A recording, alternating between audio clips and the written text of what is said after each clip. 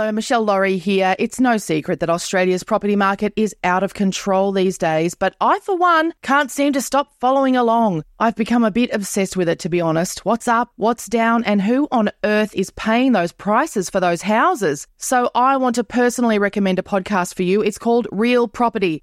It'll keep you across the latest information on the Australian property market in a clear and easy-to-digest way. Real Property, building a community of more informed property buyers. Take a listen wherever you get your podcasts.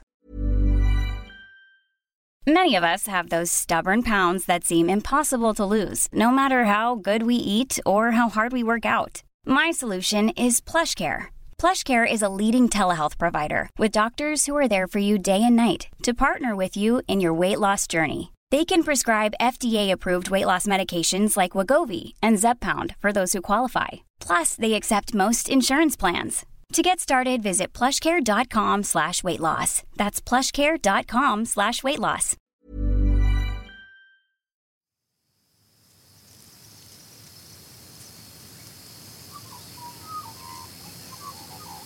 The producers of this podcast recognise the traditional owners of the land on which it's recorded. They pay respect to the Aboriginal elders past, present and those emerging.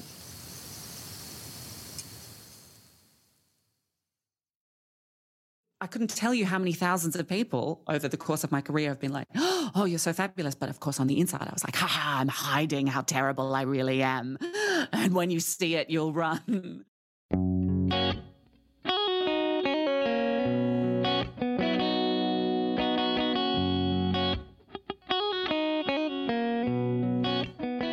Gorgeous Virginia Gay is back with us again. In case you didn't already know, Virginia has only recently rejoined us here in Australia, having spent the last few years in the US. It was a big trip for her in many, many ways. Yes, she's had to battle through COVID.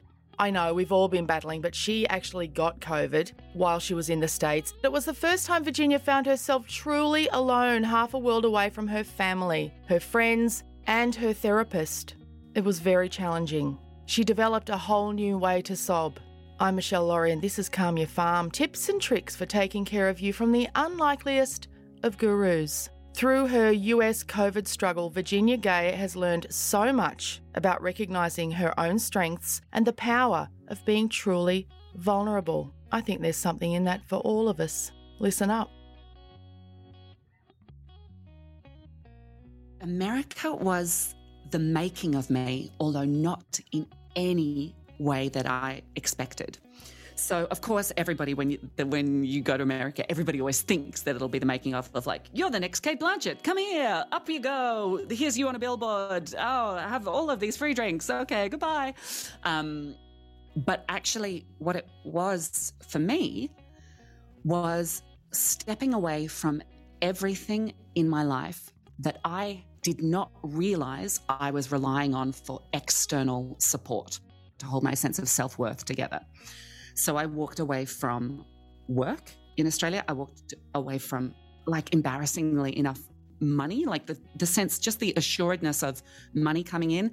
Again, to my shame, I didn't even realize that I had some sort of sense of my own self-worth that was propped up by the little fame that I had. And again, that's one of those ones where I'm like, fuck, I'm so embarrassed that I didn't even register that I was relying on those old structures. I walked away from all of my friends, from my family, from the people who I knew I could rely on for things, basically. And I was completely alone in America in 2019, living by myself. I really unraveled there because I also, like, just by pure chance, when I graduated from drama school, I went straight into All Saints. So I've always had external modes of support, which I have never realized, which have contributed to my sense of self-worth. And so with all of them gone, all at once, I became a puddle solidly for about 4 months. And then I realized that I could either wait for those external struts to come back, or I could do internal structure and internal senses of self-worth and internal pulling myself from a puddle into a form that I knew I could hold and that I knew had worth and value in the world. And so that work has completely changed me as a human being. I don't think necessarily you would notice any particular difference interacting with me, but I know that in the past, each interaction would have in some way was maybe like stopping a gap of my own self-worth pouring out.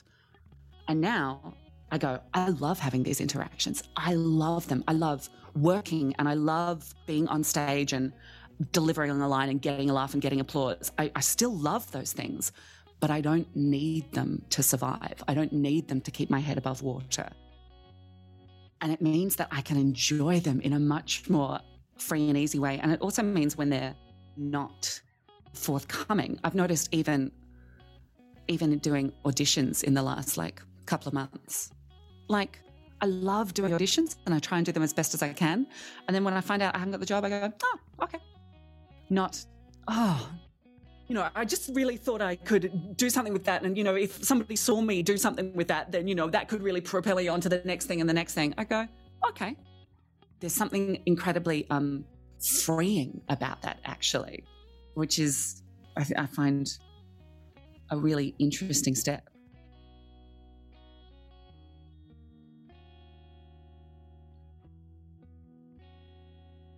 I've got my first therapy session with a new therapist at midday, which I'm really excited about. I've never had a long-term therapist.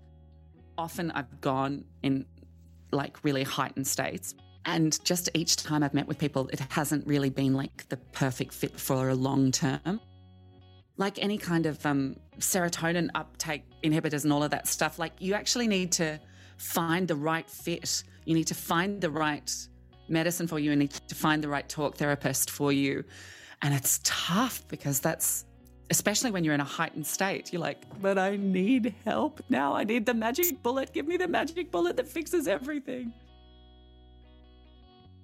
Having the language to better articulate feelings too, I think that's a really important thing, to articulate, communicate those things, those needs, those desires, and to not feel shame about asking for help.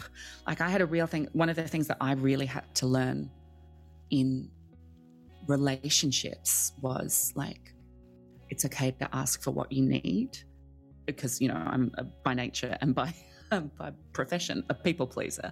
That's my job. So I was doing a lot of I'll be whatever you need. And then I was like, I'm exhausted all the time. This feels like a constant lie.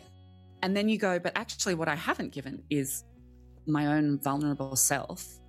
I've kept that protected in some way. But actually all anybody ever wants to feel, I think, is not alone, and not alone in pain. And that means you have to be able to be seen when you're in pain, and you have to be able to ask for help and accept other people's help too when it's offered.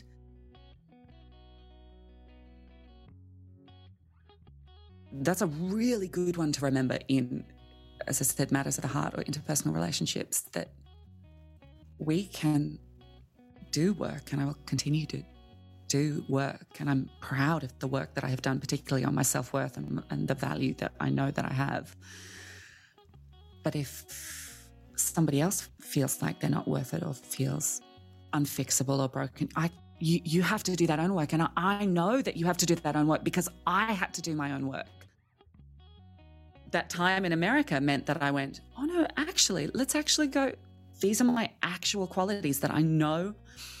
I know that I can have a great conversation with a friend. I know that I can really listen.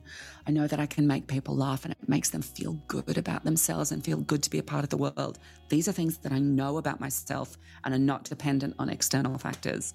They're about giving in the most generous way. And I feel like I've actually gotten pretty good at that with work, which I'm really proud of and pleased of. I feel like I'm still learning about that with interpersonal relationships, with breakups, with matters of the heart.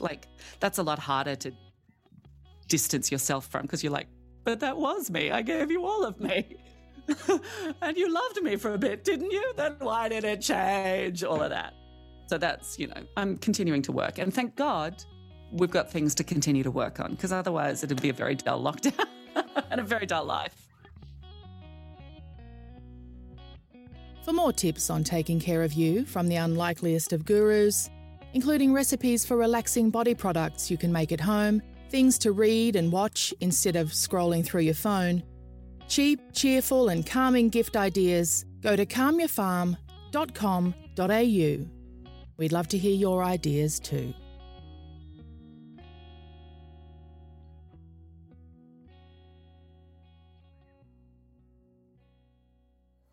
This has been another Smartfella production in conjunction with the Acast Creator Network.